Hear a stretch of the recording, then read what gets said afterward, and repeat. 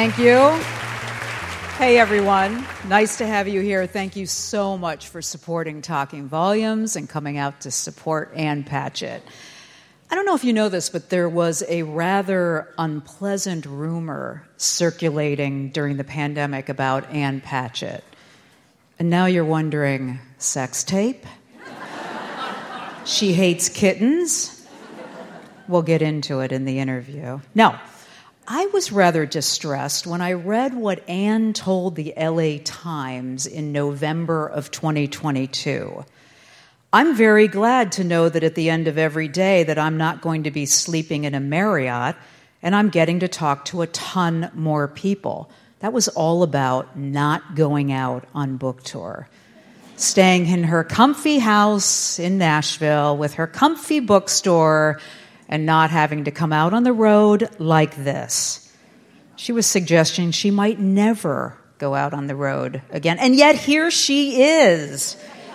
Maybe, could it be that at the end of it all, she missed those Marriotts? Maybe in the end, she missed us.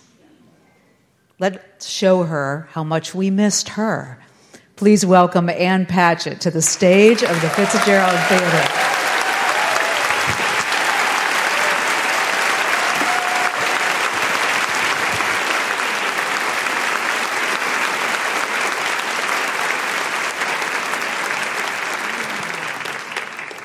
There is everything to be lost and nothing to be gained.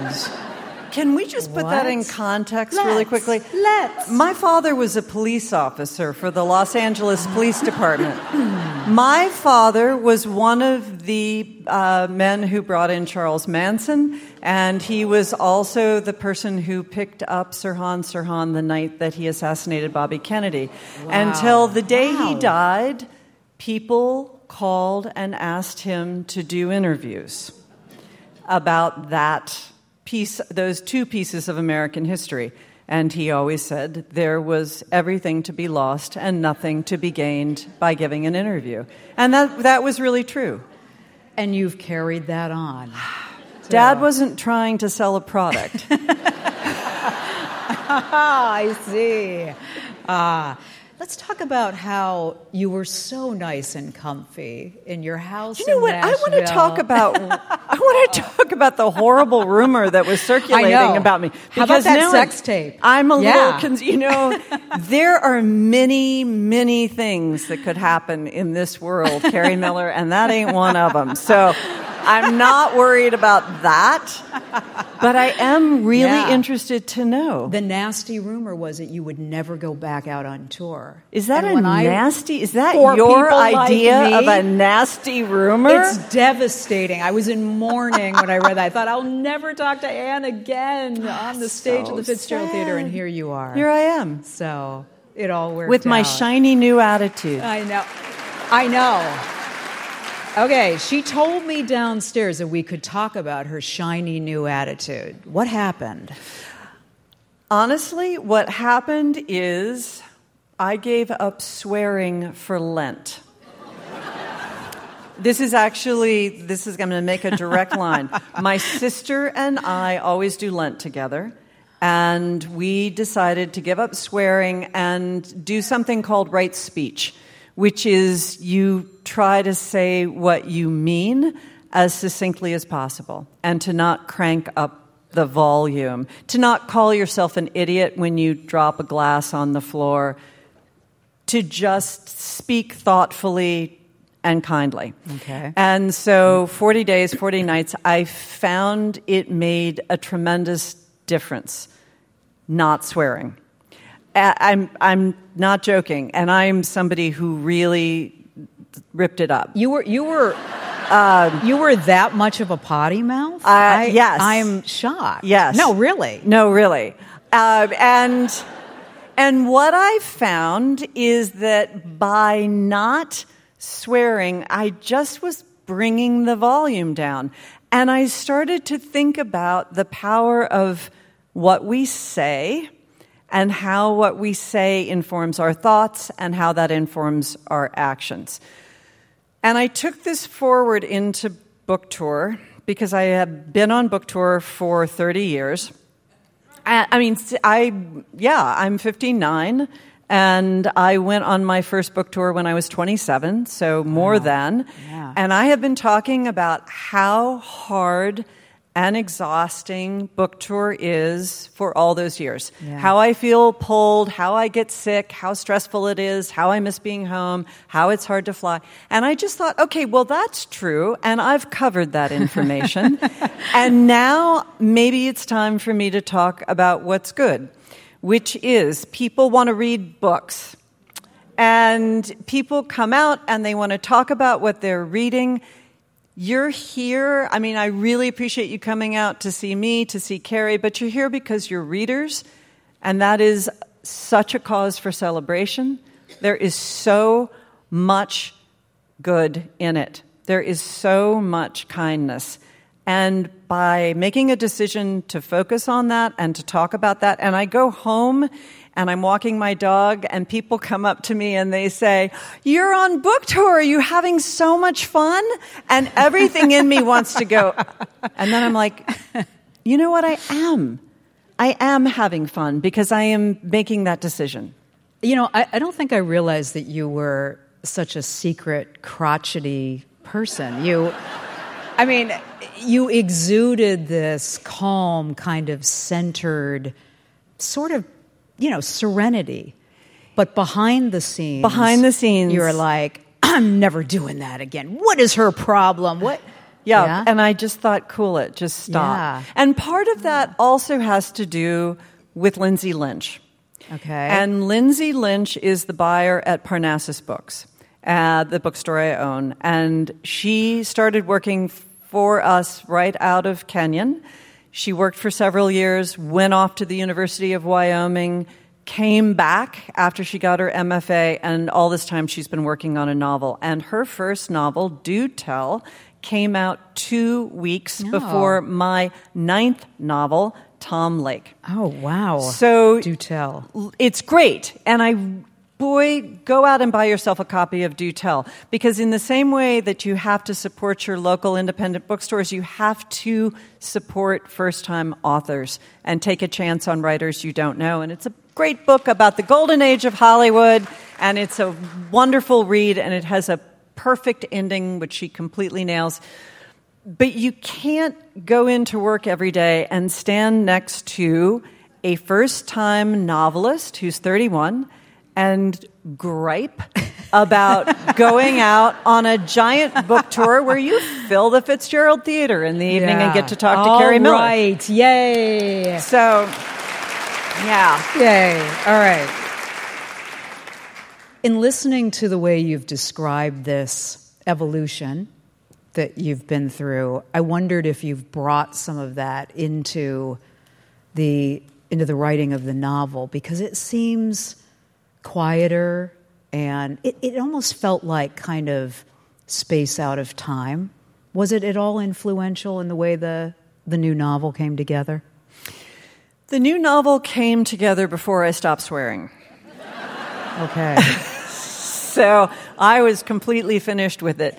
There were definitely things that influenced the new novel. A lot of it is the bookstore, and knowing what people who come into the bookstore want to read.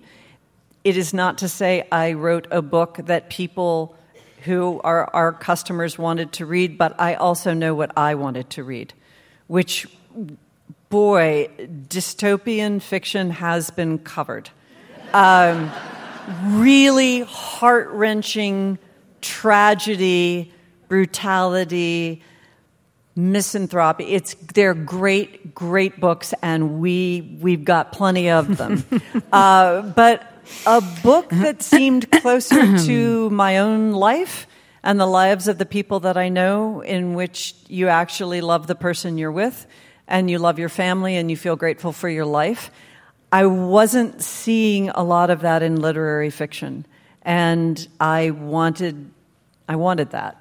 I wanted that. So that sense of happiness, thank you very much. That sense of kind of quietness and and centeredness in this novel. Does that feel different to... There's certainly more of it in this novel, I think, than in my previous work. Although here's another thing. This is so strange, but it really does figure into the kind of vibe of this book. I wrote this book entirely on a treadmill. I read that. A treadmill desk. A treadmill desk. I had this I'm gonna be this image of you. The spokesperson for the Board of Tourism in Northern Michigan and treadmill desks. This is going to be so exciting. Anyway. So, yeah, I walked this entire book. But what does that mean? It means it's one piece. It is a treadmill. It's a Nordic track. It has a desk built in. What does the... What does the apparatus mean?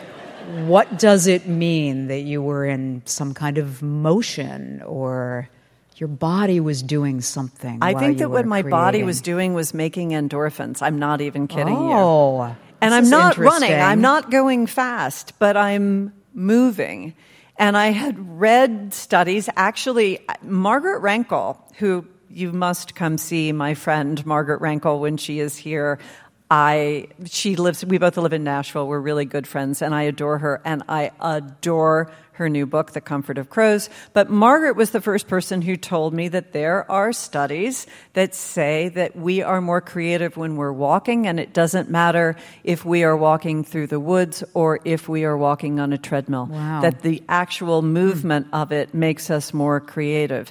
But what I found is that whatever part of my brain that is saying left foot, right foot, right foot, whatever part of my brain makes me walk is the same part of my brain that is saying, you need to flip the laundry. What are we going to have for dinner tonight? I've got to go get some green onions, and I have to call my mother, and maybe I have to take her. Did I tell her I would take her to Target tomorrow? I can't remember. That part of my brain, which goes all the time, I have to answer those emails. Does the dog need to go to the vet this week or next week? All of that is quieted on the treadmill. And it got to the point where I felt like I was stepping into my novel in the morning. I would wake up and think, I can hardly wait. I can hardly wait to go to work. And that's not the way I've ever felt. I had a level of concentration because all I was thinking about was the book while I was walking. It was the strangest thing. And then the deal was I would write until I really was too tired to keep walking, and I would go between 2 and 3 hours, and then I wouldn't let myself look at the book again for the rest of the day. And so when I would wake up in the morning, I was like, oh, I get to go back to work. And those things really did contribute to the joy in the book. You know, you've alluded to something that I've always wondered about, which is for a writer being immersed in this world that you're creating while all the mundane things of life sit there and simmer and wait. Yes. And even someone at your level, the mundane things still wait. They are with us. The poor and the mundane things, they will always be with us. Somebody said to me the other day, Ducks of Newburyport will always be with us. I said, I've never read Ducks of Newburyport. Did you read it? No. It's 900 pages I know, or 1,200 pages. And my friend said, the Ducks of Newburyport will always be with us. And that's the way I feel about the never-ending tasks that are the tasks of all people, but I will say perhaps especially the female people. Yeah. Have you read or listened to The Lives of the Wives? No. Who? I was reading it's about literary marriages. And I listened to it. It was really, really interesting. And then I was curious about some of the reviews of it. And I went back to The Guardian of London, and up pops this very interesting quote from Anne Patchett that you had given to them like years before, but they pulled dredged it up and they stuck it on something else. That's right. The way we do. Yeah. The way we love to do. All right, so you said, I thought this was just really intriguing. You said how exhausting it is as a woman to always be the one who has to make the food and change the beds. No matter how enlightened, how much of a feminist I am still doing all of it. With every book, I think, well, if this one's really successful, maybe I won't have to make dinner anymore. Are you still making dinner? Still making dinner, Carrie. What? Still making dinner. How could it be? Do you know what's so interesting? I woke up in Cleveland this morning, the way one does, and I had breakfast with Geraldine Brooks. Because I did an event yesterday with Kevin Wilson, and the person driving us to the event said, "Oh, there's a big literary awards ceremony in Cleveland tomorrow night." I said, "Who won?" They said, "Geraldine Brooks." And I said, "Geraldine is in Cleveland?" So anyway, Geraldine, I emailed her, and we had breakfast this morning, and she was telling me about a book that I haven't read called Wifedom, which is about George Orwell's wife and how she did absolutely everything. And she said it is the most amazing book. And as soon as I get home, I'm going to get myself a copy of Wifedom. I thought you might be curious about this, so I pulled a quote that I loved from Lives of the Wives. With an ego the size of a small nation, the literary lion is powerful on the page, but a helpless kitten in real life. Yeah, that only applies to the men.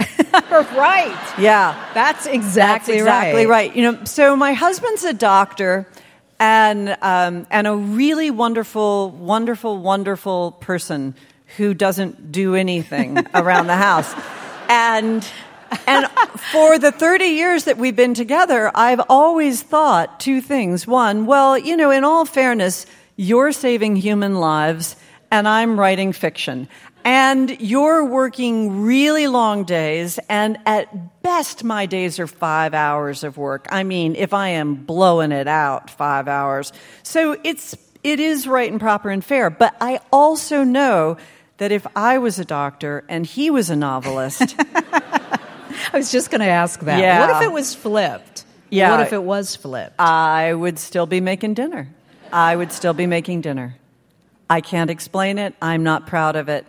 I am deeply troubled by it, but it is true. Are you seriously deeply troubled by it? I am sort of deeply. Are you? Why? I am. Because if I drop dead tonight, he's going to starve. I have plastic boxes in the closet of my office with big signs on the front that says, "Our wills are in this box. Your passport is in this box. Oh my God. Your birth certificate is in this box." He doesn't have any idea. God, we're on the radio. Yeah. Oh, yeah. Let her rip. I've got a drawer full of 20s in my office because he can't figure out an ATM. What? Come on. He has an advanced degree from Oxford. He is so brilliant.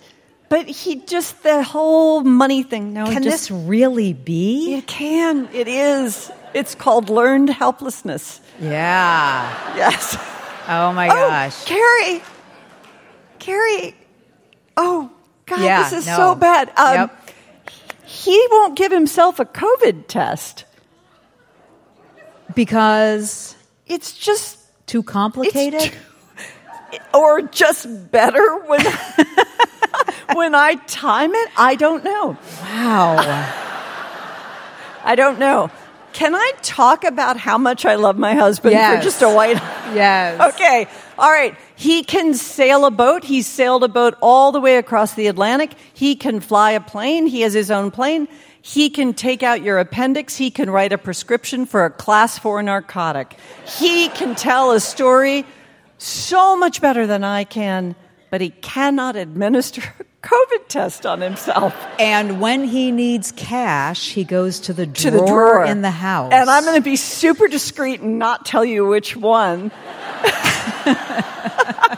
The panty drawer. No, I don't know. My gosh. So, Anne, how do you square that with your views on feminism and... Yeah, I can't. What? I can't. And neither can you. You know, it's this, and this is true. Nobody gets everything. That's, if you want to know how to be happy in the world, just remember that one thing. Nobody gets everything. And what I got in this guy is more than anybody else I know got. Wow. So that means you look around your friends' husbands and say, oh boy, did you lose out? Yeah. I got the one cool guy. No, I mean, he's the best person I know. He's the best person I know. He is the person that if you know, all said and done, you get one person. That's my person. Which was something that I think a lot of us thought about during the pandemic. There were basically two outcomes. One was, if I had to be stuck in a house with one person for 2 years, thank God it's you, or, baby, I really loved you when it was 4 hours a day, but this 24/7, no, in fact, you're not that one person. So he is, and he doesn't make food. I asked him to help me once. I was making a cauliflower cake, and there were 10 eggs, and I said, just crack the eggs and put them in the bowl. And I had the compost bin out, and he's talking and doing all of these things, and one by one, he cracked the eggs into the compost bin and put the shells in the bowl. And I was like, so close. You know what I really want to know is whether your friends know what you think of their husbands and partners. You know what? I'll tell you, my friends have some great husbands. Would I trade? Would I trade? No. But they are great for their needs. They're the husbands that they want. Very diplomatic. Thank you very much. We're not editing this out. I just want everybody to know that. I like my friends' husbands. I just don't want to be married to them. And it would be super weird if I did. That'd be a whole nother show. A conversation. That would be a conversation. Could we go there? You just got my answer. Right. No. How long have you been married? We got married in 2005. We will have been together, actually right now, 30 years. So we dated for 11 years before we got married. And then he got really sick, and I thought he was going to die. And I said, well, I guess we should go ahead and get married so I could unplug the ventilator. And that's not a joke. That's where we were going. And so we got a marriage license. We had a friend sign it. I mailed it in. Turns out that makes me married. And then he got better. Wow. Yeah. And 30 years later. Well, that happened 11 years in. But I'm actually, that's really great because I'm glad we are married. We didn't live together before we got married. We lived down the street from each other. And I thought, this is perfect. This is heaven. And then he got sick, and I sold my house. I signed the paperwork. We got married, and then he got better. Don't you think most or many women you know think that side-by-side down the street thing would be like the optimal? For me, that would be amazing. Well, you know, my dream was always to marry a fireman. No. I had one of my uncles is a fireman. He's a retired firefighter. But that thing of like he works for 4 days and then he comes home for 3 days. That's hot, man. Right. That's really. It's a honeymoon every time he shows up. Right. Right. And then you can have popcorn for dinner those other nights. Right. Yes. And firemen all know how to cook. That's right. Yeah. So, do you think you could have written the novel of the marriage that you wrote if you weren't 30 years into the relationship as wise as you are about all the flaws and wonders of a long marriage? Yes, I could. Really? You know why? I could see this on your face. Like, let her drone on, and then I'm going to cut it off. Cut it off. Cut it off. Because I don't have children, I am not an actress, and I'm not a cherry farmer. I make things up for a living. So... But there's a lot of wisdom in this. There's I'm wise, Carrie. I'm wise. All right. There were moments in this, between this couple, that it could have gone so many wrong ways. And they each knew how to deflect. In the best sense of the word. Yes. What they knew to do was to put the marriage first, save the marriage, and let that other stuff. And isn't that exactly what we're talking about? Yeah. Yes. Yes. Exactly. And also what we're talking about in terms of book tour. So much of life is making up your mind. It's going to work. You're going to be happy. I'm going to get this done. I'm going to keep my priorities. Almost any situation you could throw out at me, I could say, you could look at it from this angle and it would be horrible. Or you could look at it from this other angle and it could be wonderful. For example, a couple of weeks ago, we had a house guest, which is could be the beginning of every sentence out of my mouth. A couple of weeks ago, we had a house guest because we have a lot of house guests. Wow, that's all great. right, and most of those people are here to see me.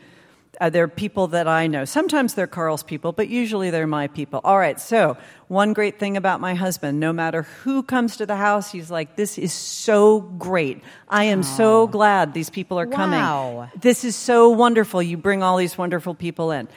That's number one. He's going to have dinner with me and the house guest. He comes home at 5 o'clock, and he says, our neighbor, Jay Wellens, who also has a wonderful book out. Jay Wellens is the head of pediatric neurosurgery at Vanderbilt. And Jay comes over, and just as we're leaving for dinner, and says, I have a patient who I have been taking care of all her life in Birmingham, Alabama, and this is not exactly right. Carl calls me and says, Jay has asked me to fly him to Birmingham because this girl who he has taken care of since she was born is now 12 and she's going to die today. Wow. And Jay wants to say goodbye, and he asked me if I would fly him down. So I say, great. That's fantastic. Go. That's so wonderful. And then Jay comes over before Carl comes home, and the house guest is there, and Jay said, I called Carl to tell him about this girl who's going to die tonight, and Carl said, I'll fly you down. Okay? Yeah.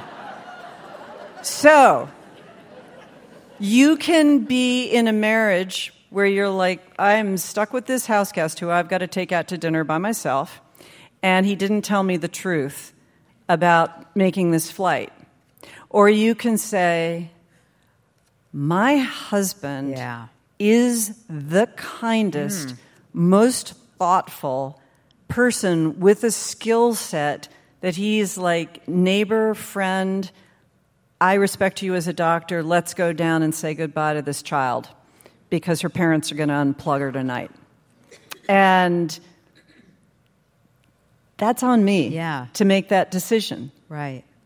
My decision is I am married to the best man in the world who made that flight. And that was a beautiful thing. But life, that's life, again and again and again. You decide how you are going to read the situation. Have you ever made a pretty significant decision?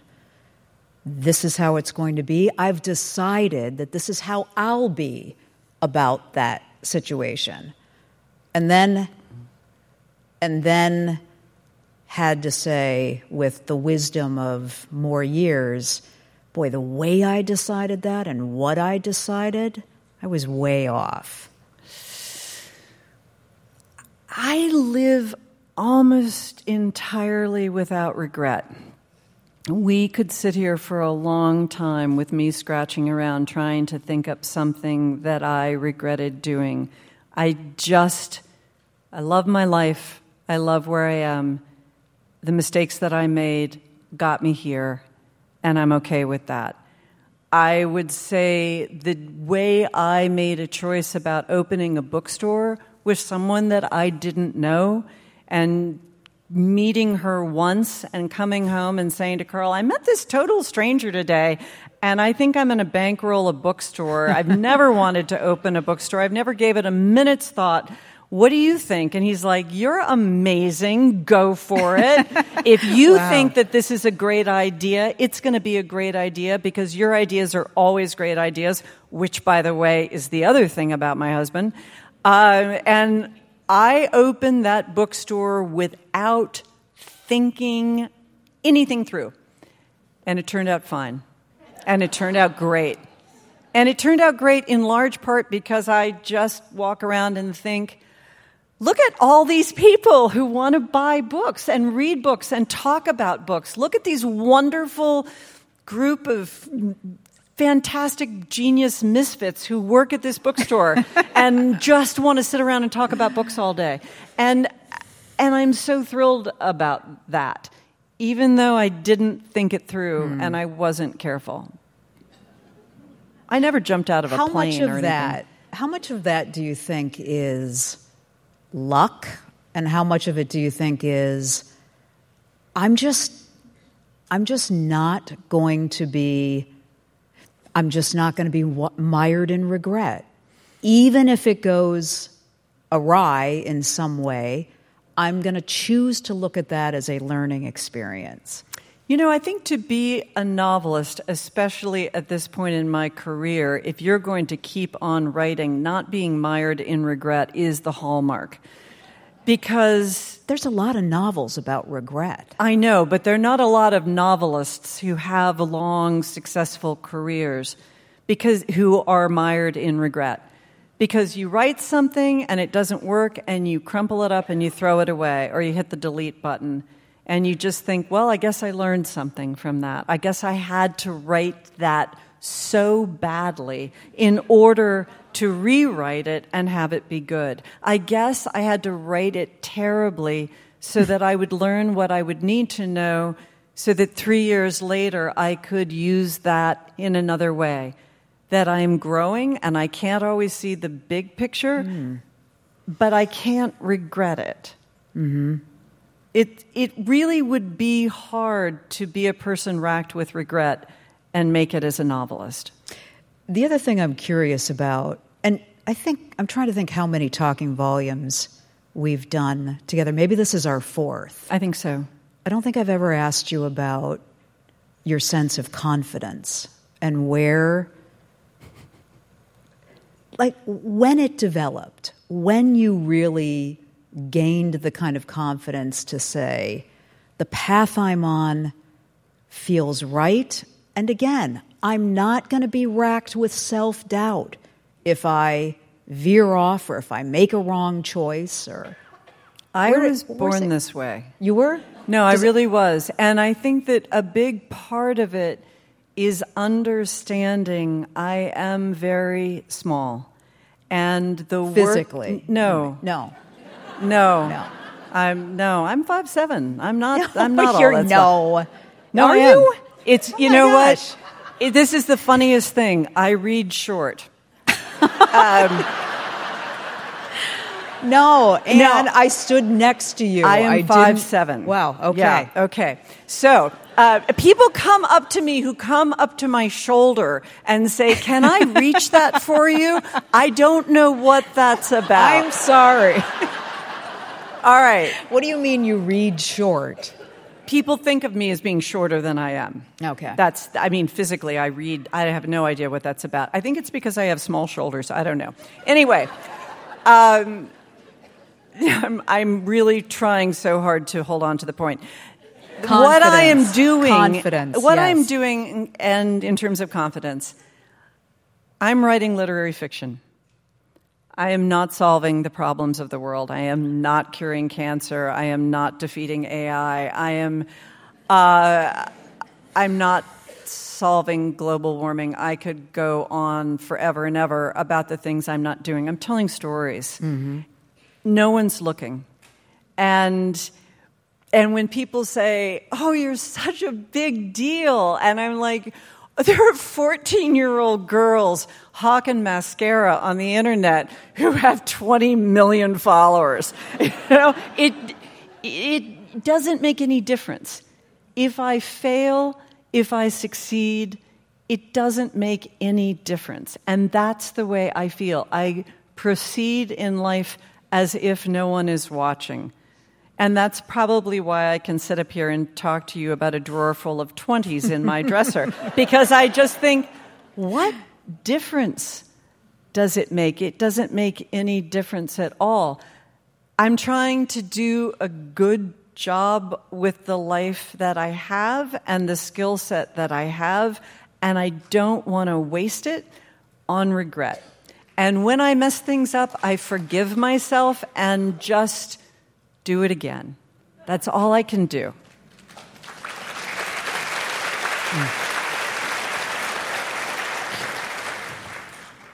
It's time for an excerpt.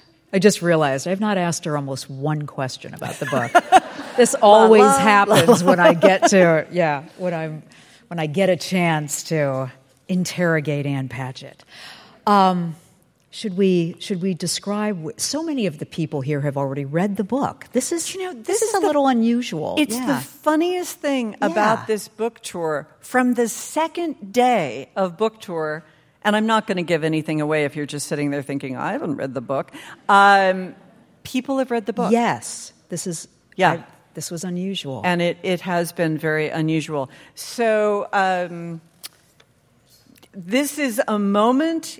So what the book is about is there's a character named Laura in 2020. She has 3 daughters. During the pandemic, on a cherry orchard, the girls are home. They're picking the cherries, and they're making their mother tell the story about her relationship with Peter Duke, who, when she was 24, she was an actress. Peter Duke was an actor. They met at a summer stock theater called Tom Lake. And at the end of the summer, she stopped acting, and Duke went on to be the most famous actor of his generation. That was good. Thank you very much. I've done this more than really once. Really good. So she's telling the girls the story, and this is the excerpt. This is a story about Peter Duke, who went on to be a famous actor. This is a story about falling in love with Peter Duke, who wasn't famous at all. It's about falling in love with him the way one will at 24, that it felt like jumping off a roof at midnight. There was no way to foresee the mess it would come to in the end, nor did it occur to me to care. I've long been at peace with Duke, the famous actor, but my feelings for the person who walked into my bedroom that first day at Tom Lake are more complicated. I've made a point to never think of him at all, except that now I am thinking of him. I am making one part of my life into a story for my daughters, and even though they are grown women and very forward-thinking, let's assume I leave out every mention of the bed, even the 2 sheets of paper that are resting there on top of the covers. I feel like I am on the verge of anaphylaxis. Maisie says, I'm serious. My throat's closing up. Emily and Nell just look at me, their throats already closed. The 4 of us are back among the cherry trees where the rain is falling so gently we don't even acknowledge it. How do you ever get over someone like that? Maisie asks. And what she means is that I must not be over him still, and I must never have loved their father as much as I love Duke. Do you remember when you would beg us to take you to the county fair every summer? I want so much to make them understand this. How the three of you would not shut up about the fair. The fair, oh my God, I wanted to drown the whole lot of you in a bucket. You would needle and whine until finally we gave in. Your father and I would try to get you to come to the community hall and look at the quilts and pet the Angora rabbits, but you wanted to eat chili corn dogs and cotton candy and then get on one of those god-awful rides that had been put together by 3 heroin addicts with a sprocket wrench, the rides that make you feel like your head was going to be flung off your neck by centrifugal force. And one of you would vomit on the other 2 on the ride, and then the next one would vomit on me in the parking lot while I was trying to clean you up, and the next one would vomit down the back of Daddy's neck in the car. And then in the morning, you were all bright as daisies, begging to go back. Do you remember that? I loved the fair, Maisie says, her sisters still mute with wonder. I turn to face my middle child. Would you want to go now? Maybe, she says, but she is 24, the age I was at Tom Lake. Would you say that the ride was better than being a veterinarian? That you'd rather be whipsawed by something called the zipper than you would have delivered that foal in the middle of the night? I can argue with Maisie because Maisie is logical and strong. I will always be afraid of waking up part of Emily that has long been dormant. I will always be afraid of accidentally breaking something in Nell that is fragile and pure, but Maisie is up for it. No one will ever have to worry about Maisie. I don't see why you have to give up one for the other, she says. You don't have to, I tell my daughter. You want to. You wake up one day and you don't want the carnival anymore. In fact, you can't even believe you did that.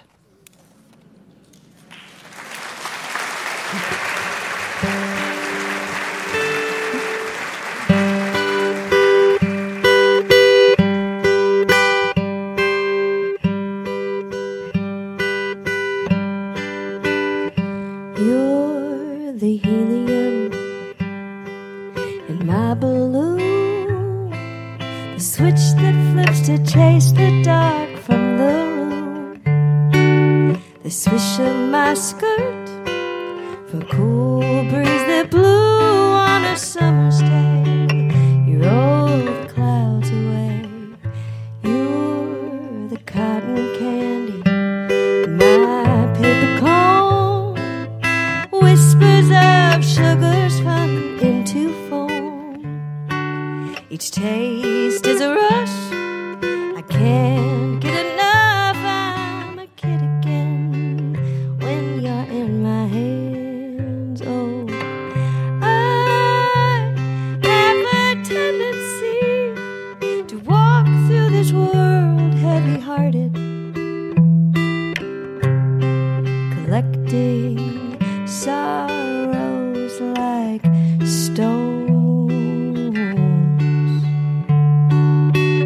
You have this effect on me. I'm light as a feather when we are together, and I thought you should know. You're a moonlit waltz to a cricket song. We're floating underneath the stars. I hum along.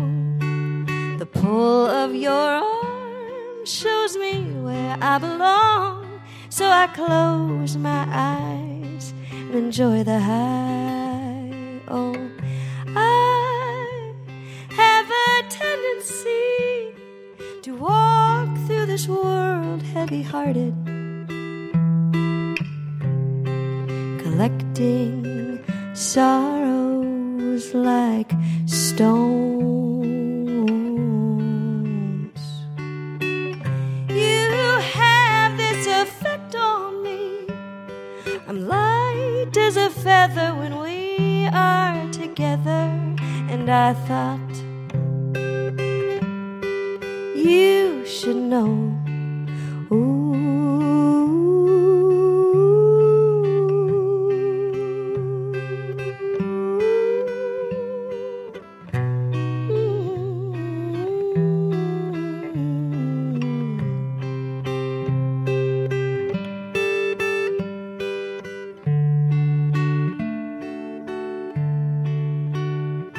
You're the helium in my balloon.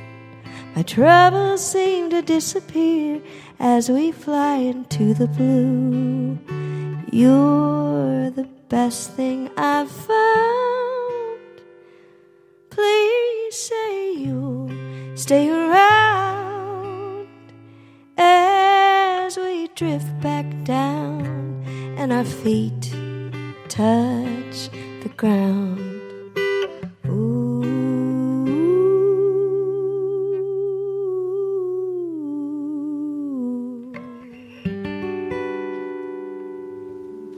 Wow. Sarah Morris.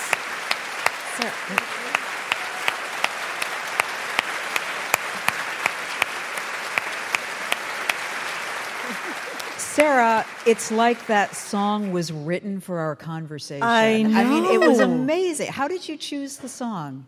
Well, I've read half of the book. I just got it this week. Yeah. But I know I wrote that for my family. And I know that family is important in the book. It just felt like kind of the right place to go. I mean, gorgeous. It had the carnival, the fair. Yeah. It was like I didn't know the excerpt. She and sat there that and wrote it as we were like, talking. oh, right. This It was worked out really amazing. swell. Right. But Oh my gosh. so Thank you. It was Yeah. beautiful. Thank you so much. Thank you. Sarah Morris.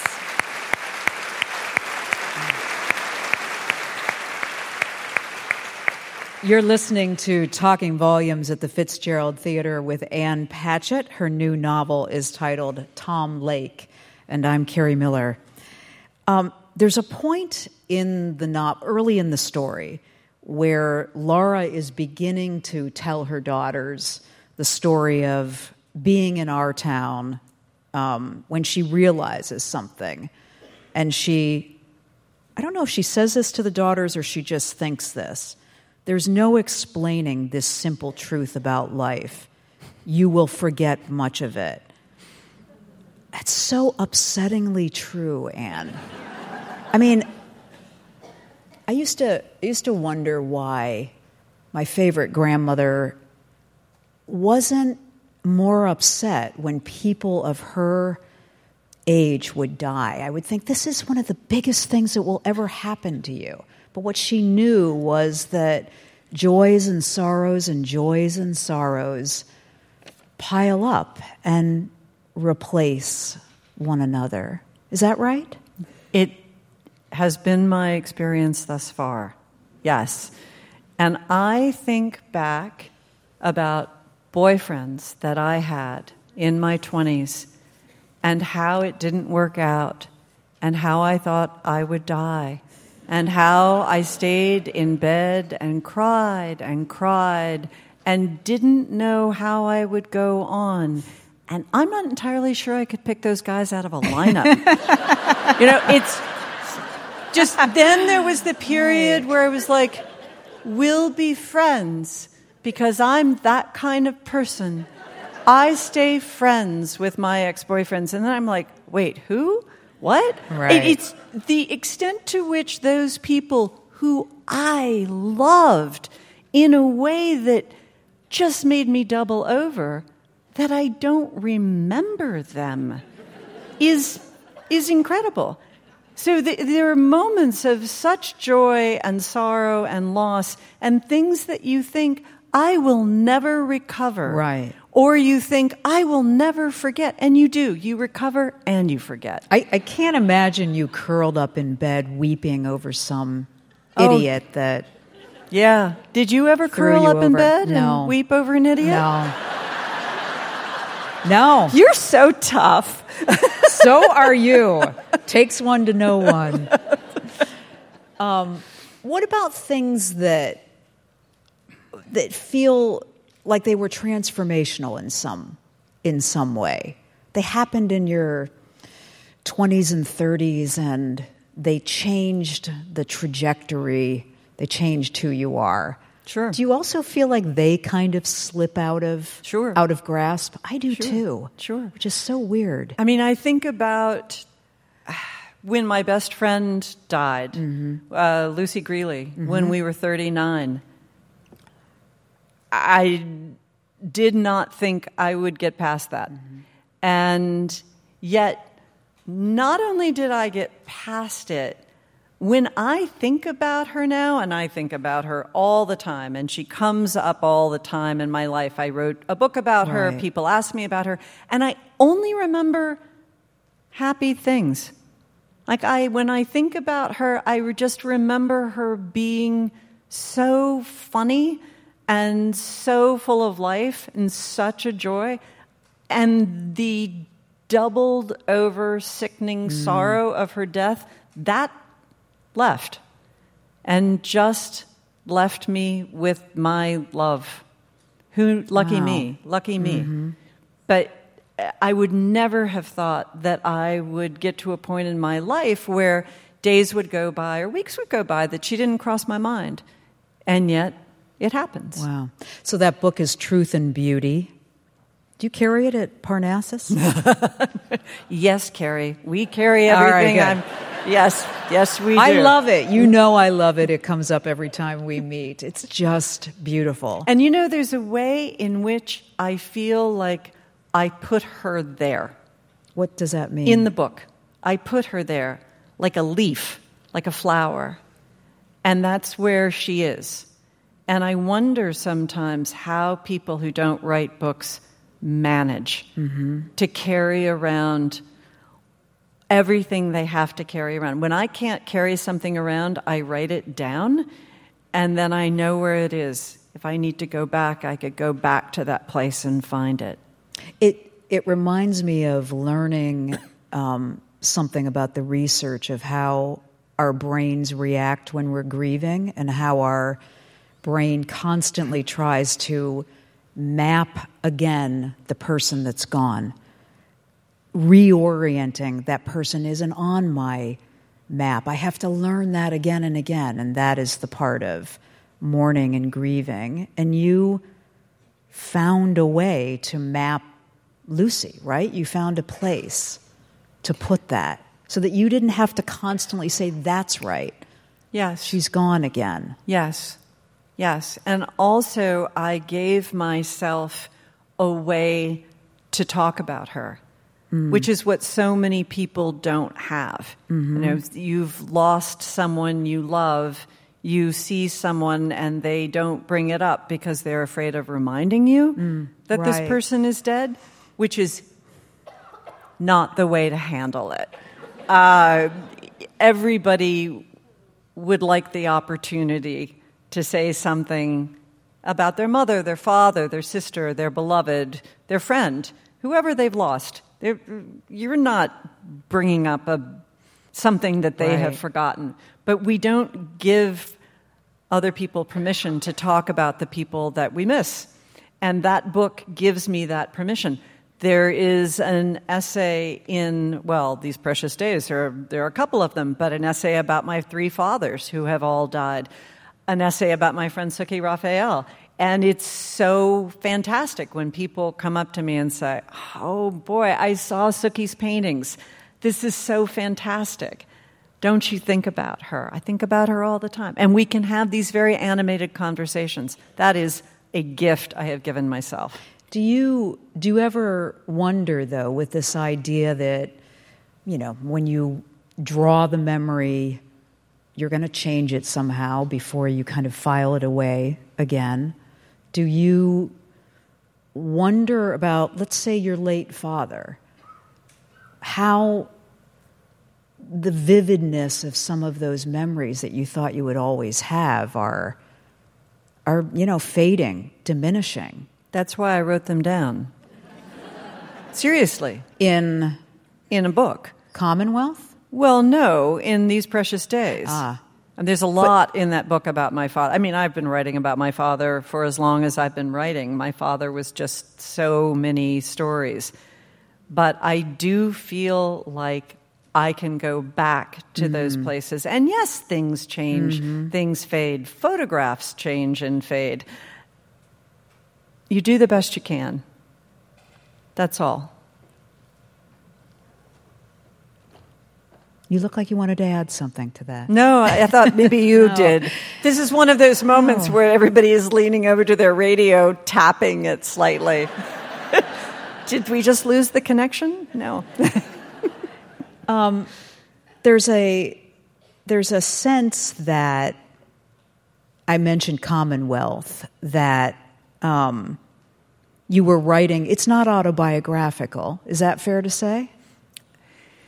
As my mother said, none of it happened and all of it's true.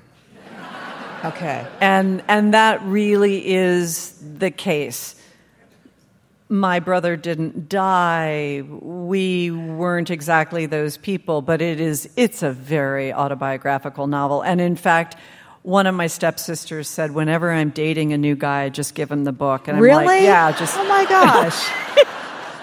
Go ahead, catch up, and then we'll go out on Thursday. Really? And you'll know what's going on. God, okay. Because I thought you would say, I make things up. That's what I do. I do in the other. I do do in the other earlier. books, but that book is very, very emotionally. It's very close to what happened. Wow. Although I will also say that the character that is me, the Franny character, and the character that is the famous older writer, Leo Posen, who exploits the Franny character, I am both of those people. I am the young girl giving up the story, and I am the old famous writer exploiting the story of the girl. Really? There you go. I'm the love affair of me and me. When I was on stage with Kevin Wilson last night, there are no words for how much I love Kevin Wilson. And he said, people are always saying, well, are you this? Are you Frankie? And he's like, yeah, that's me. Are you Zeke? Who's Zeke? Yeah, that's me. Who's the mother? Me. And he's like, I can go through every single character in every book and go, no, that's me. Me. I'm just all of these different elements coming together in a book. Okay, it really blows my mind because we've had authors here who are like, don't you get it? It's not me. I wrote a story about... You really need to have Kevin Wilson on. All right. He's amazing. Yeah. I know. You know, there are authors that hate to be asked, is the story about you? No, I write fiction. That's what I do. So this is the answer. After Commonwealth came out, I was interviewing Zadie Smith for Swing Time. I was sitting in your chair. And I said, Swing Time seems like a very autobiographical novel. Oh, that's brave, Anne. And she said, it is a very autobiographical novel, but I am not the daughter. I am the mother. And I am not that mother to my children. The mother in Swing Time is the mother I am afraid of being. Oh. And she said, autobiographical fiction is not what happens. It is also what you perseverate on. It is also what you are afraid will happen, who you are afraid of being. And the doors blew open in my brain. Yeah. And in that moment, I thought, what am I most afraid of being? My next question. A bad stepmother. A bad stepmother to my husband's children, who I love so much. And at that moment, on stage with Zadie Smith, that was the beginning of the Dutch House. Because I thought, I can write a book about a terrible stepmother that I am afraid of being. And I had complete access to that character. And that is autobiographical fiction. Not because I am that person, but because I have spent so much time being afraid that something could happen and I would slip up and I would let those people down. Wow. Ooh, this makes sense. No, this really makes it's a great way to ask the question then in the future. Is Commonwealth still your favorite novel? You said that. Well, at no, one actually, point. Independent People by Haldor Laxness is No, my favorite. of your own. Of your own. You know, I've never read any of them again. So nobody does. If you ever meet a novelist who says, I was just reading through my novels recently. Commonwealth was the book that I had the best time writing. And the book I could write, just if you want to admire that book, admire the fact that it wasn't Duck's Newburyport, that it wasn't 1,200 pages, because I could have just gone on forever and ever with that book. It was so much fun and so easy. Huh. Yeah. So the one that you enjoyed writing the most? I think that would be fair to say, yes. Okay. Although I really enjoyed this. I mean, the treadmill, it was something else. Would you read another excerpt? I will. From Tom Lake, written while you were on your treadmill. Yes. I am 57. I am 24. After dinner, the girls head out with Hazel, who's the dog, some blankets, and a 6-pack of beer. They have plans to sit in a field far away from their friends and watch The Promised Man, just as the last of the fireflies flickering in the tall grass turn out their lights. The movie is cause for merriment, not because it's happy. In fact, I remember it as soul-crushing, but because activities unrelated to work are few and far between these days. Benny will meet them there. On this windless night, the Aughts have strung a king-size sheet between 2 trees and pulled it taut. They have a video projector. They called to ask if Joe and I would like to come, but I declined. They have no idea that we're living our own version of the Peter Duke Film Festival over here. That one, Joe stacks the dishes in the sink once the girls have gone. I don't even like to think about it. I open the back door and shake out the placemats, wipe off the table. It's a beautiful piece of work, though, certainly Duke's best. My husband's sleeves are rolled and the hot water steams his glasses. It's so easy to forget what Joe is capable of. So easy to remember. Were you ever sorry? He laughs. We could be living in Los Angeles now. You could be on your 3rd wife. Come dry. He holds out a towel to me. It's not that I don't understand. It's exactly what the girls have been saying to me. Are you sorry? Don't you wish? But Joe, he was better than I was. Sometimes I wonder what he would have done had he stayed. You were so good. He shakes his head. You are so good, he says, correcting me. That's what you're supposed to say. Were and are. Both things are true. You're spending too much time in the past. He passes me a dripping Pyrex casserole dish. So, tell me how to get out of it. He shakes his head. No way out but through. You were a very good stage manager. I was no Uncle Wallace. You were different, that's all. You were your own man. It's true that no one else would ever be the stage manager for me. Uncle Wallace took that part with him. But Joe had a radiant optimism and health that no amount of gray shadow beneath his eyes could diminish. No one thinks of the stage manager as a young man, but why shouldn't he be? God can be anything. You were strapping. And you? He turns and looks at me, a wet plate in his hands.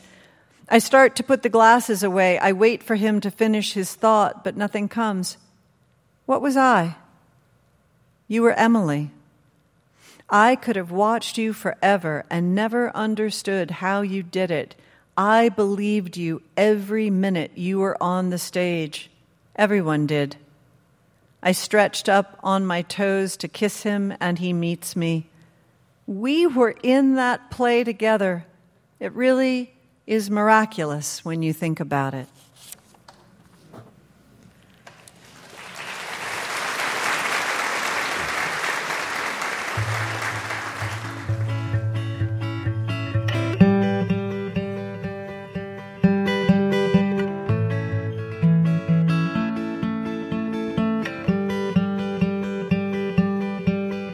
Come back, I see you out there wandering. Come back, oh, I missed you so.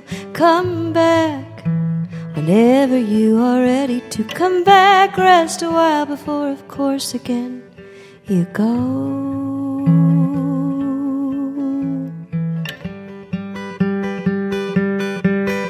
Come back, tell me all your stories. Come back, show me the world through your gaze. Come back, I'll gladly lose track of the hours. Come back, I swear I will not count the days.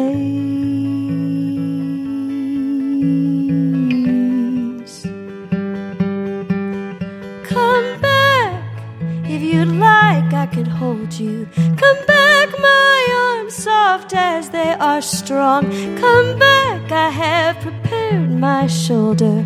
Come back for the weight of you to press in and then pass over.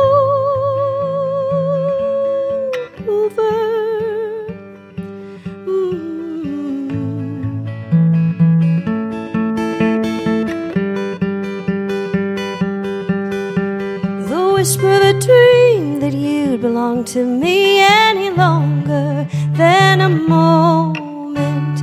The notion you'd be satisfied with stillness for any stretch of time. Those illusions are not mine.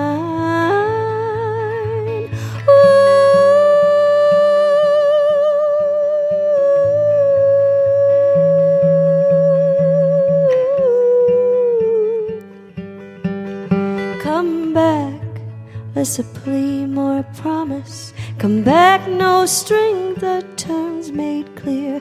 Come back, should you grow weary of the constant motion. Come back, my darling, I will be here.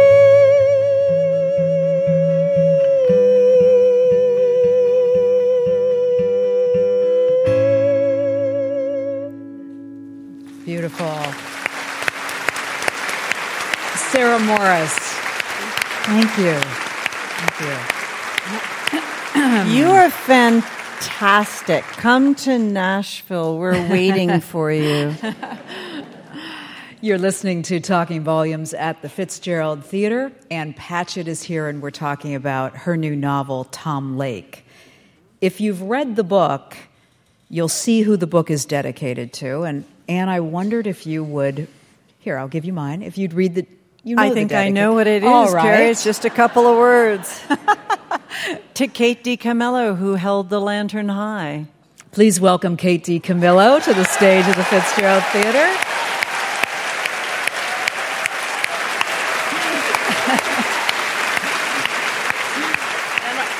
All you readers. Yeah. Okay, so you've softened her up some? Yeah. That's right. Okay. Yeah. Now you go in I for the know. kill, Fluff. Yeah, I didn't know if Kate was going to agree to come on out, but she did. What does that mean? What does that mean, hold the lantern high? And then I'll ask Kate. What? People have asked me that so Yeah. many times. Well, And people it's have a said, beautiful like, image. Right. Is she the Beatrice to your Dante? And is that... That's exactly what you that's meant. exactly what and I then, meant. then the other question is, like, how can somebody so short hold something so high? Yeah, it's to like- illuminate my ankles, because I am 5'7". So So's Kate. we email in the morning, and when you email me, you say, I'm off to the rabbit hole. Yep. And then when I was working on this book, you would say, I'm off to the rabbit hole, you're off to the cherry orchard, I'll see you at the end of the day. Which one sounds more fun? Or like, With more air, perhaps. And then at the end of the day, you would say, are you still working? I'm at the edge of the cherry orchard. I'm holding up the lantern. Come out, come out. Wow. That's beautiful. It makes me sound really Profound. Yeah, it does. Poetic. Really poetic. That's what friends do for each other. They hold lanterns and they make you sound better than you are. Yes. Yeah. And can I also say that your new book, The Puppets of Spellhorst, which is coming out in October, who's that book dedicated to, Kate? Who is it? And don't worry, I can do it from memory too. For Ann Patchett, who listened clear-eyed from beginning to end. So in her, yeah. We were in. I call that your Florida room. I don't know what I call it my it. den. The den, yeah. and I read the whole thing aloud to her, and she had really good. Some criticisms. But then you came down the next morning, and you know what you said to me? What? It's built like a Swiss watch. Yeah, what a nice thing to say. That's true. Yeah. It's a brilliant book, and boy, you've got a big treat ahead of you. This is such a great book. But let's talk about Anne. Oh, let's Yeah, not. yeah. The friendship began in 2018. Is that right, Kate? Yes. You know, Anne truly has always been one of my favorite writers, and I had done a couple things at Parnassus, but I went, and my publicist said, Ann Patchett is going to be bringing you lunch. And I'm like, no. I don't want Ann Patchett to bring me lunch, and I don't want to have to try to make conversation with one of my idols. So, no, I don't want Ann to bring me lunch. Hey, you doing a school visit? I was doing a school visit, and Ann brought me lunch.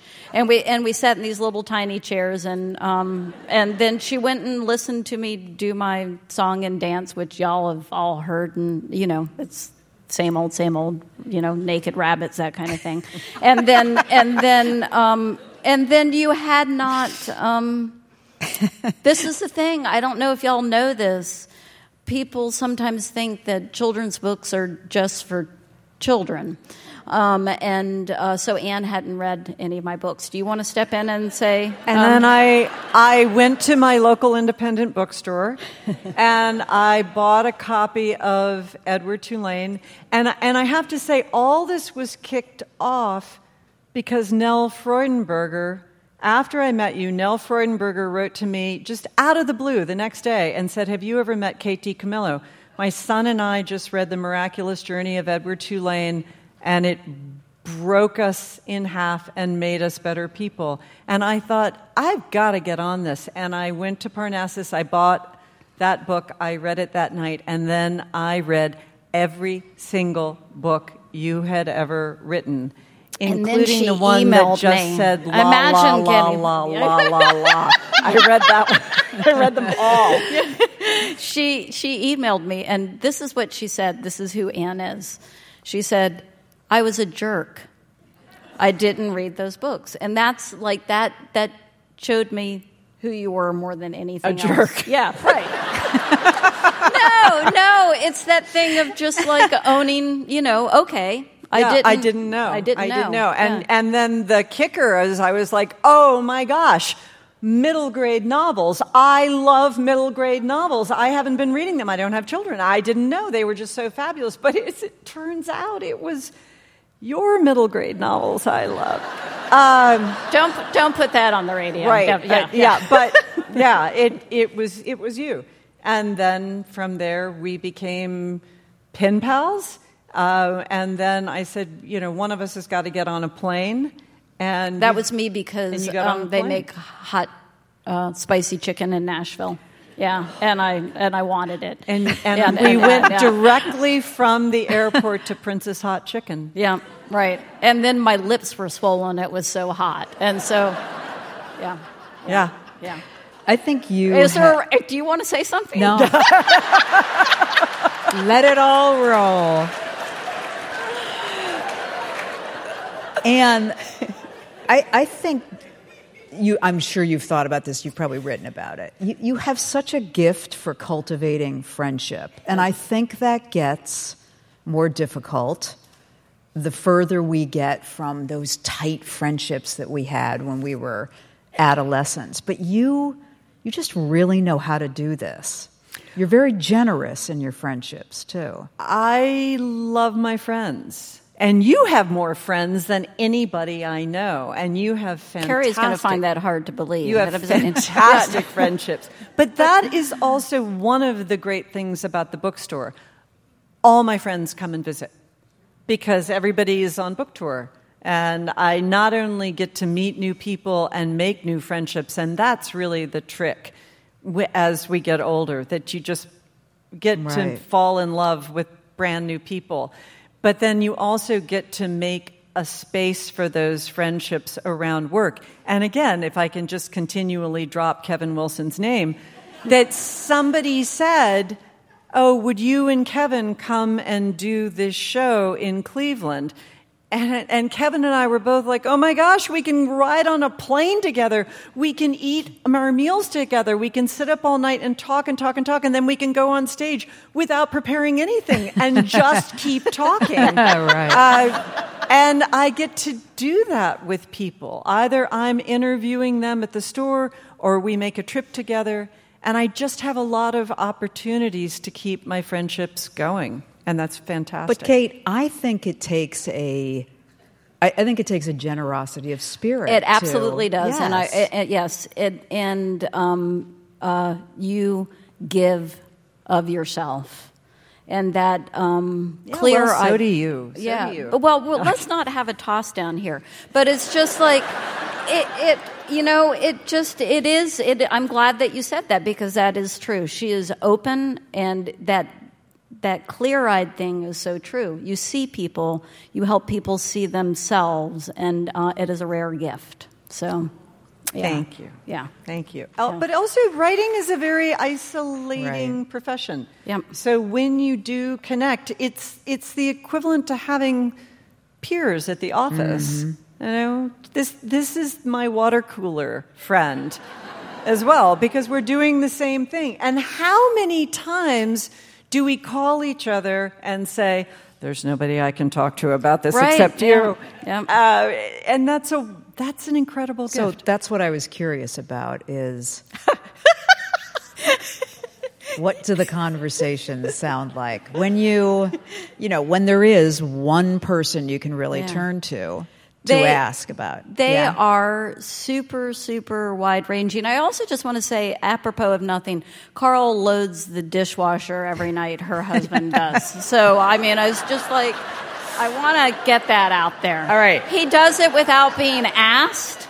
He does it instinctually. Is that not You're so? absolutely right. Yeah. He does a brilliant job. He's completely redeemed. Yeah. All right. So everybody loves Carl. Is that not true? Yeah, that is very true. But it is this thing where, what do we talk about? Yeah. That's it. That's why I went to Carl for a minute, because Carl's the one that pointed this out to me one time when I was calling to ask him a medical question about myself. And it's all my friends do, and he's so great about it. Oh my gosh. Yeah. We talk about everything. It is just like he said this to me, that you and Anne, it's like I'm so glad that Anne has you and that you have Anne, because you talk about everything. So yes, it's about writing. Yes, it's about, how can we put books in people's hands, like just like this whole compulsion that we both feel that, the right book in the right hands at the right time can save somebody's life. We're talking all the time about how we can do that. And then we're also talking about what would you do about getting the new roof? And then we're talking about remember when, just everything. And answering the mail. We talk a lot about the mail. Yeah. Yeah. You mean the mail from readers? Yeah. Yeah. We talk a lot about the mail. What do you say about that? It can break your heart. It's so loving and beautiful and personal, and then other times really nuts. And you just think, do I need to do something about this, or can I just put it in the trash? It's the full range, but I can talk to her about that. She can talk to me about that. Kate, you get mail like that too? That is... No, I just read Anne's mail. Yeah, no. What do you mean, do I get mail? She's hired you to... Do you get mail this breaks my heart. Absolutely, and it is another thing. It's like I'll take pictures of those letters and send them to you. And like this was like I got a batch of really heartbreaking ones, like when you started your tour. Yeah. And you're like, I can't read these now. I'm on a plane. Why are you sending me this? So, but it's a place to put all of that, you know? Yeah. Wow. So before we open it up for questions from the audience, what book are you hand selling at Parnassus that... Do Tell by Lindsay Lynch. Okay. I mean, that really is my book right now. Heaven and Earth Grocery by James McBride. Yes. I absolutely love. Yes. Crook Manifesto by Colson Whitehead. It's very hard for me to think about books that you could actually buy right now because the books that I am reading won't be published for 5 months. Iyun Lee's Wednesday's Child, which just came out, is terrific. Jill Lepore's The Deadline, I loved. Monsters, A Fan's Dilemma by Claire Dederer. You got some applause for that one. I bought 35 copies of that book so that every person who works at Parnassus could read it, and in November we're having a book club about it. Please read that book. It's about what can we possibly do about the art that we loved that's made by people who we now know to not be good people. And there are no answers, but she looks at every aspect. I love the sound. I know. Wasn't that great? It was quite the murmur. You're like, whoa, I've been dealing with that. And in the bookstore, in the back room at the bookstore, this is what we're talking about all the time. What do we do? What do we do with these people, with these feelings? How much we love the art, how much we don't love the artist anymore. Well, what are you doing about that? I'm reading Claire Dederer. What are you doing? Yeah. Kate, I'm what do you do doing about what you it? tell me to do. Yeah. Both of you. But I wanted to add one to your to go away from monsters. Wait a minute. for a minute. Wait. What do you do about that? That she completely. I don't It's know. so hard. It is a I know. conundrum. It's It is a so conundrum hard. because I will tell you that, as people, sitting up here writing stories, I know how deeply flawed a person I am, and it's horrifying to think that anybody would think that I'm anything but deeply flawed, right? And so, But there's also a difference between being deeply flawed and being Picasso. And that's a lot of what the brilliance of this book is she doesn't come up with an answer. But one of the chapters that I love the most is a defense of Lolita and how Nabokov was not a monster, but was writing about one so fearlessly because he was, in fact, saving the child by explaining the monster. It is the most incredible defense of that book. And again, she is coming at it from every possible angle. It is a brilliant piece of writing. Thrilling. And the kind of thing that if I didn't own a bookstore, I may never have found. So yeah, great. Book that you are telling all your friends about. I don't know that it's out yet, but Anne sent me an ARC, and it should be out soon. Alice McDermott's Absolution. November. Yeah.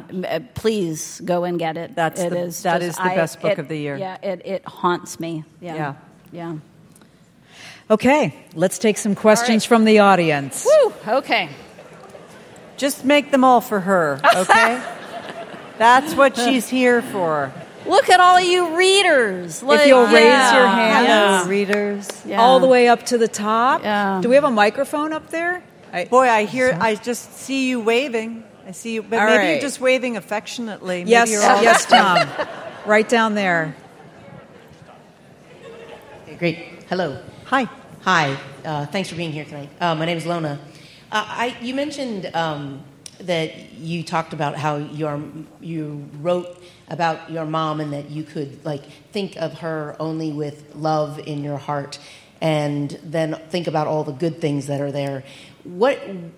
Have you ever come across a situation where by doing that, it compels you to think about that person in a way that's different, that you can't find the good, not because they weren't good, but because their life was so really difficult that you had, and you witnessed that. You watched them have a very difficult life, and then you put that down in paper, maybe, and then you have to dwell on that.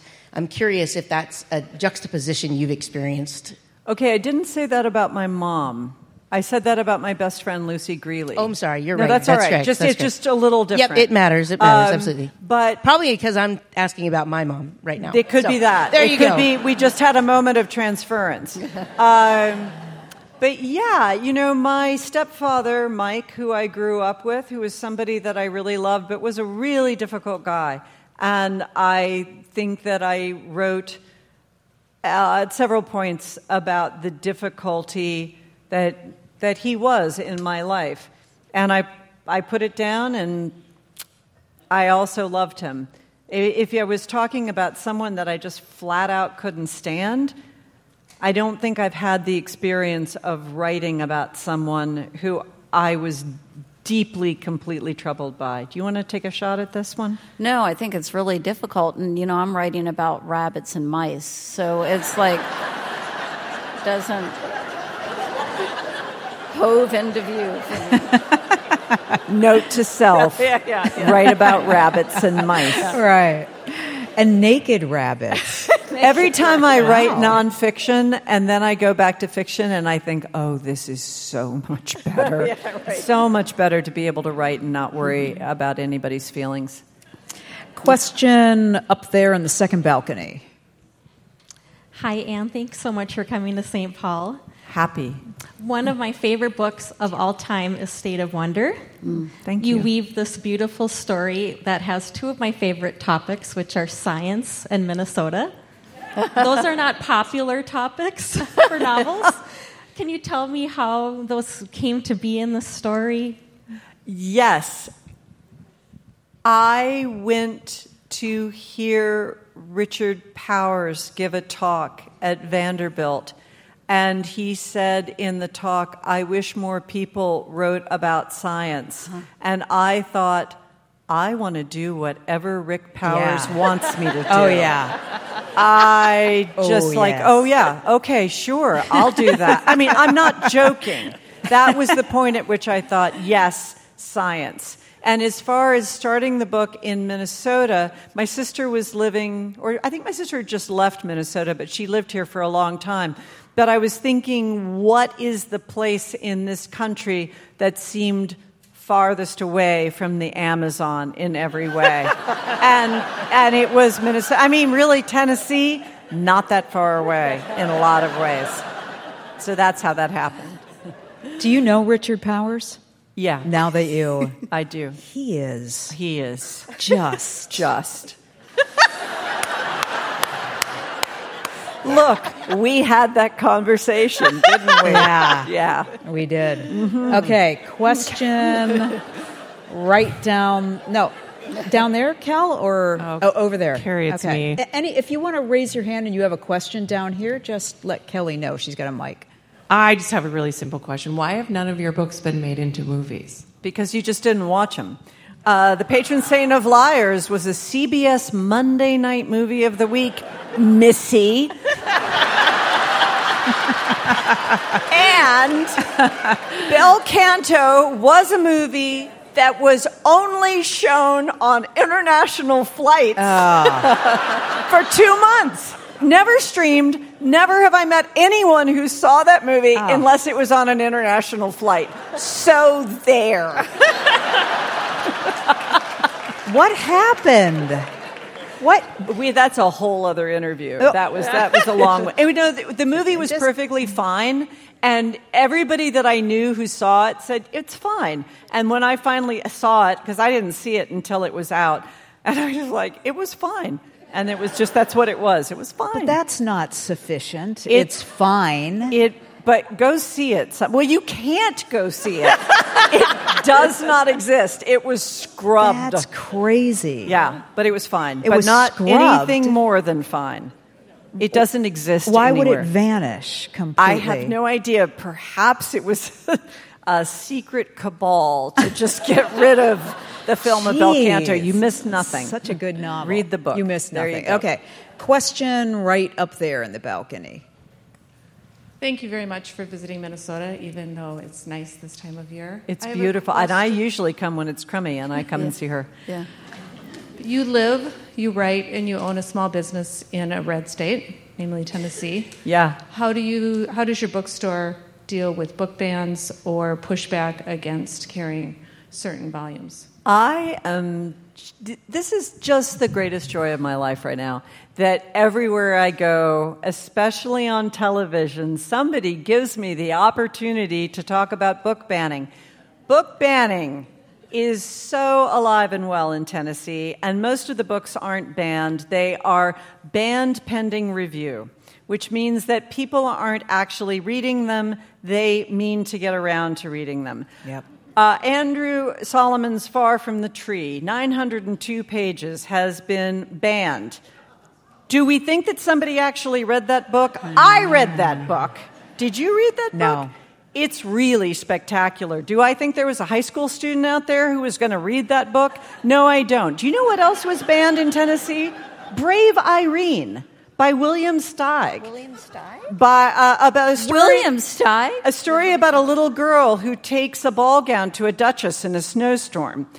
And everything else in between, including Beloved and The Bluest Eye and every LGBTQ book you could possibly imagine, and Jackie Woodson's Backlist.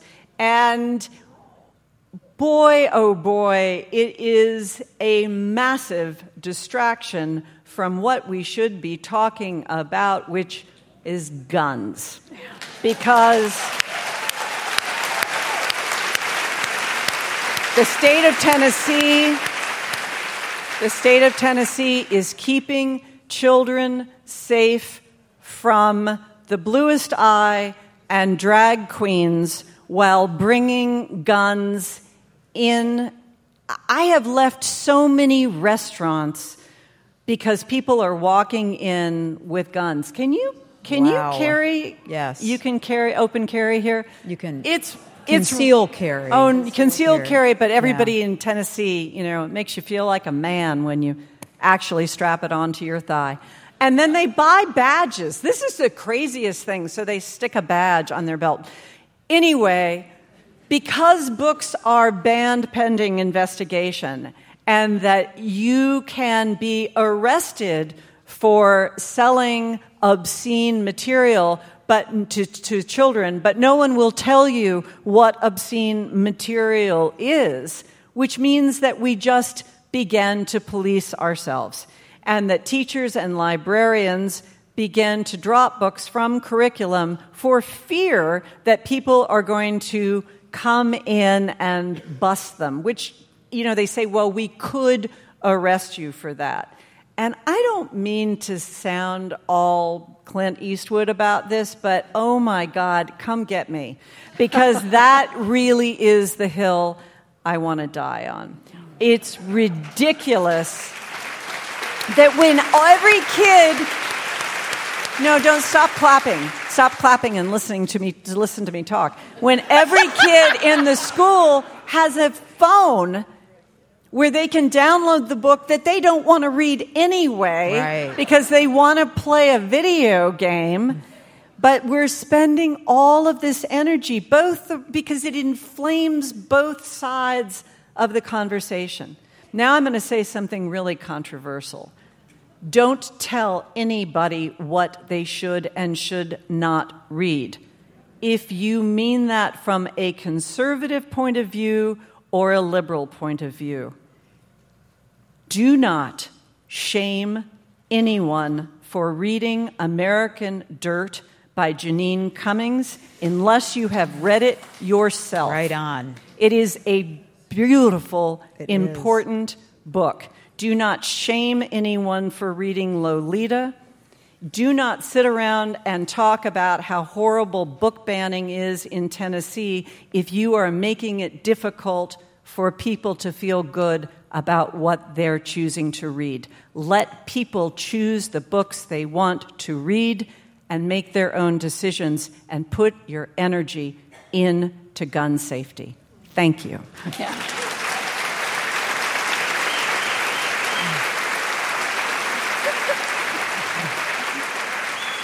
Kate, have you had any of your books put on a banned list?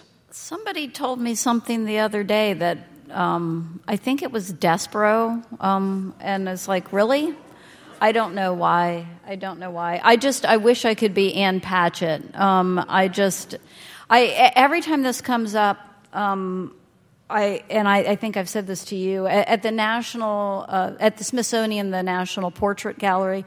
There is a fantastic portrait of Toni Morrison, and I don't know if you've ever seen it. I happened to be in there, standing in front of it, and there was this young couple standing next to me, and the guy said to me, "It feels like we're being called to account."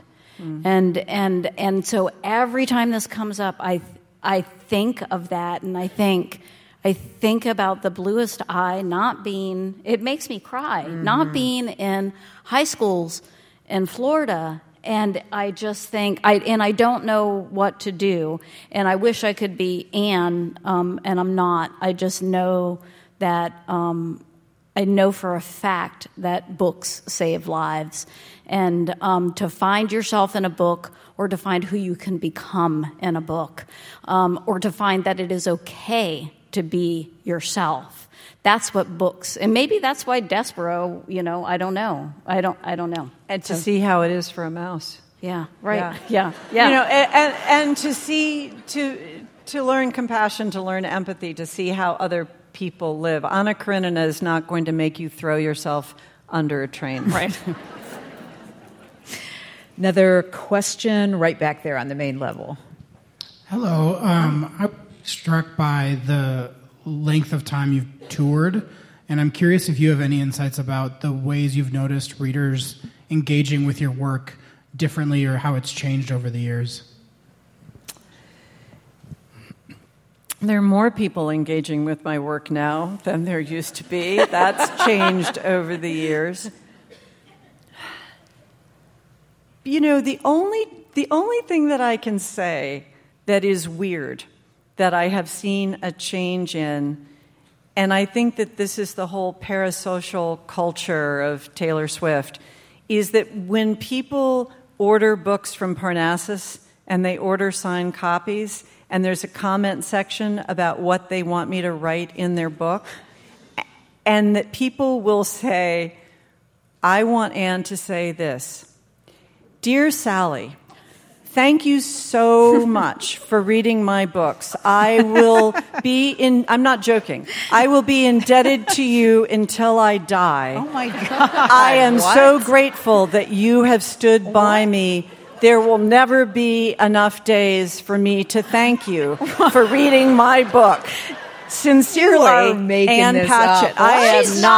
She's not. I am not. She's not. Yeah. That particular phenomenon, over and over and over and over and over again, it just kind of blows my mind, because I am very happy to thank people, but it's crazy. Also I get, Dear Susan, and this is Susan who's ordering the book.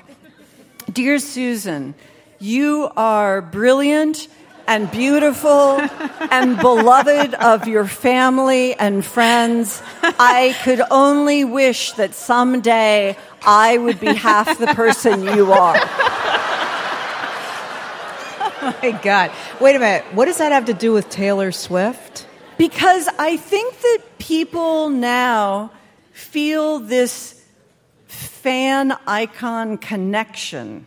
That she's brought fans so close to her, and that people celebrity. Feel this interesting sense of ownership of the person. I don't think that people ever ordered a John Updike book and asked him to write that in the book. I'm no John Updike, but it's that sort of throws me for a loop.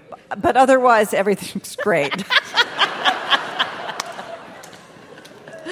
Boy, that is entitlement.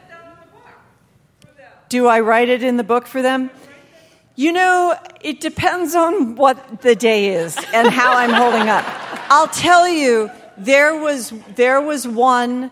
Every now and then I'm like, okay, that, you know, I wonder where the line is. And then I'm like, oh, and it says, you know, to my best friend, Sally, I can hardly wait until you come to Nashville, come to my house, and I'll show you the painting of Maeve from the Dutch House.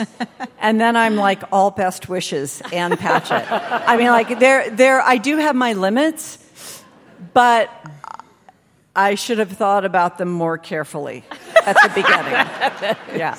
Kate, what's the weirdest thing anybody's ever asked you to sign in a book? Oh, I'm not doing this show. Yeah, no. It's like, nope. I mean, I learned that a long time ago.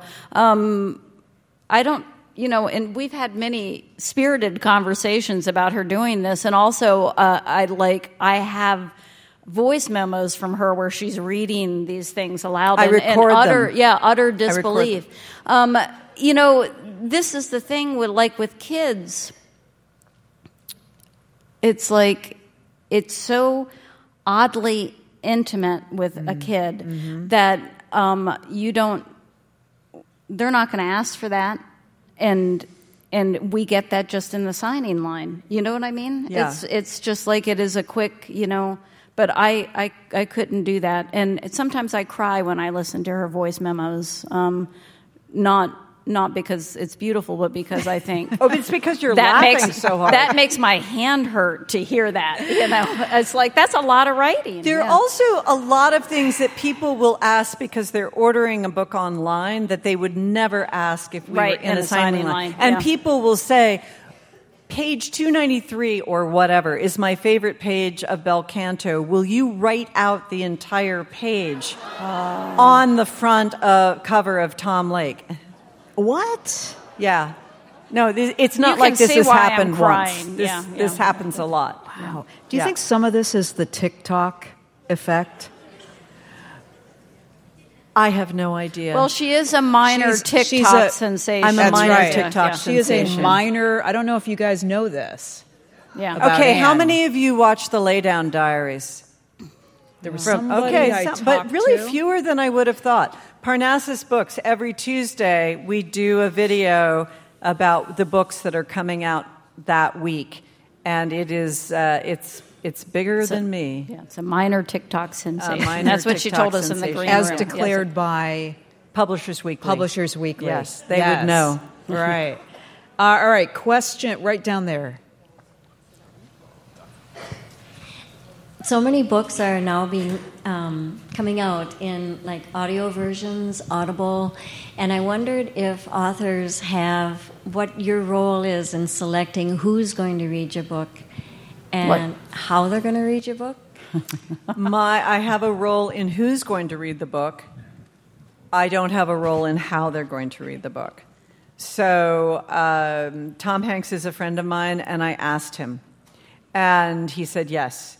And I met Meryl Streep once 15 years ago, and I wrote to her, and I asked her, and she said yes. And then I called the audio department at HarperCollins, and I was like, hey, I just actually went around you without asking, and I got this really great actress to do the audiobook. Do you mind? It's Meryl Streep. They don't ever mind. I keep on meaning to tell you that I was walking down my street, and a neighbor popped out and said, Kate, Meryl Streep just said your name. Yes. Oh my gosh. Yes. And I will say that the dog in Tom Lake, Hazel, is named for a certain Minneapolis dog who is a friend of mine. And one of my very favorite parts is when Meryl Streep is going, Hazel. Oh. Were you here 2 weeks ago when Abraham Verghese described?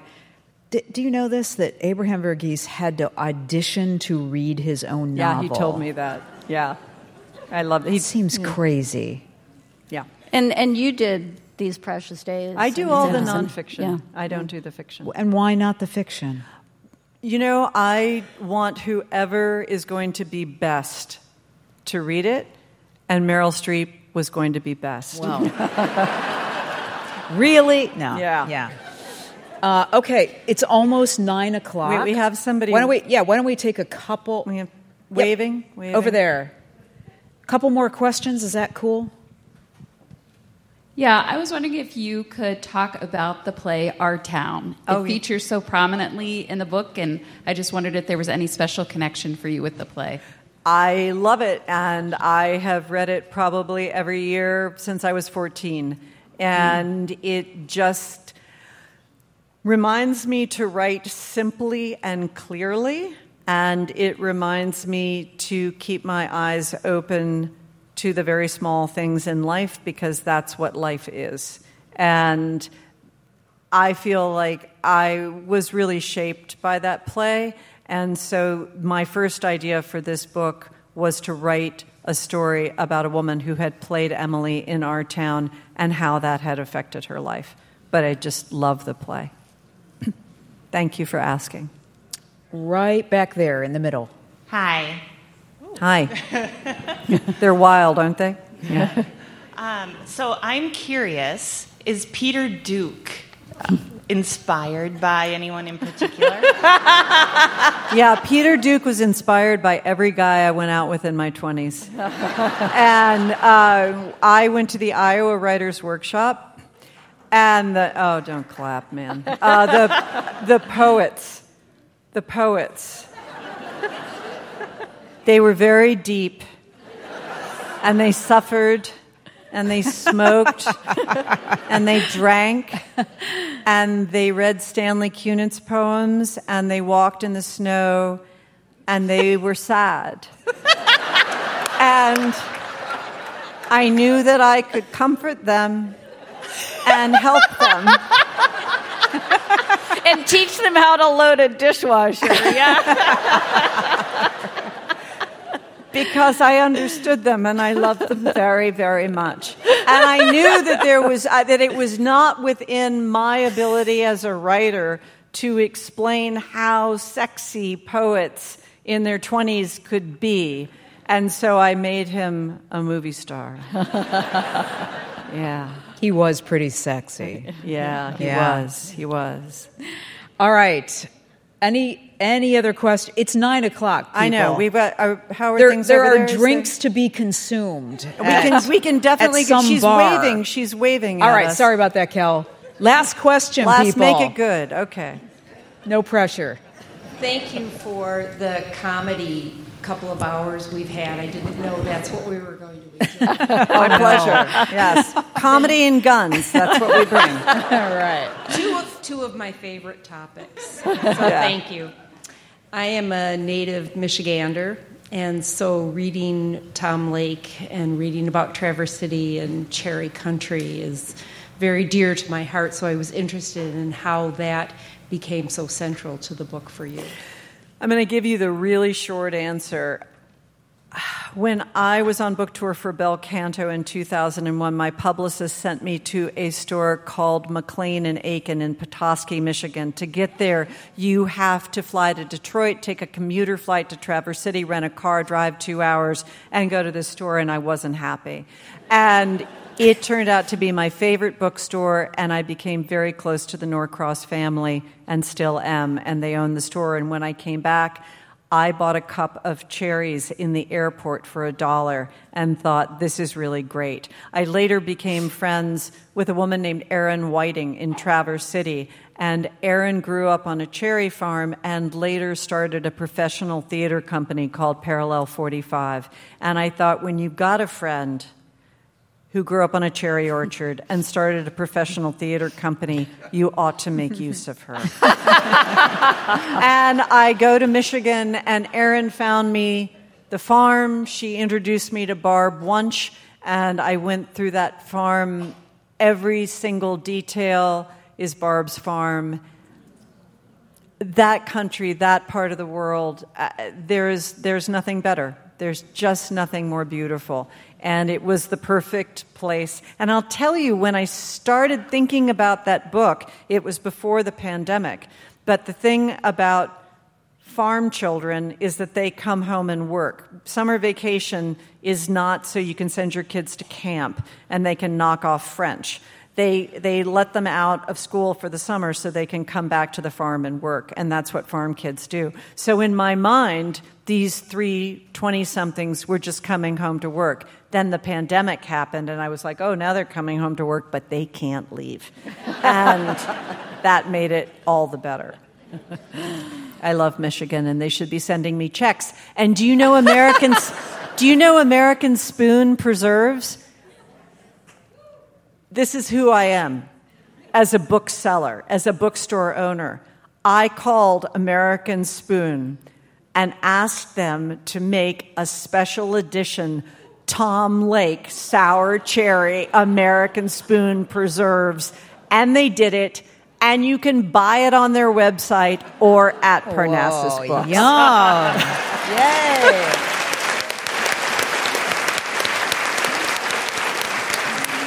Anne, thank you so much for Carrie, a really exceptionally wonderful night. You're the best. You're the best. And Minnesota, you're the best. No, you're the best. Gosh, Kate, thank you.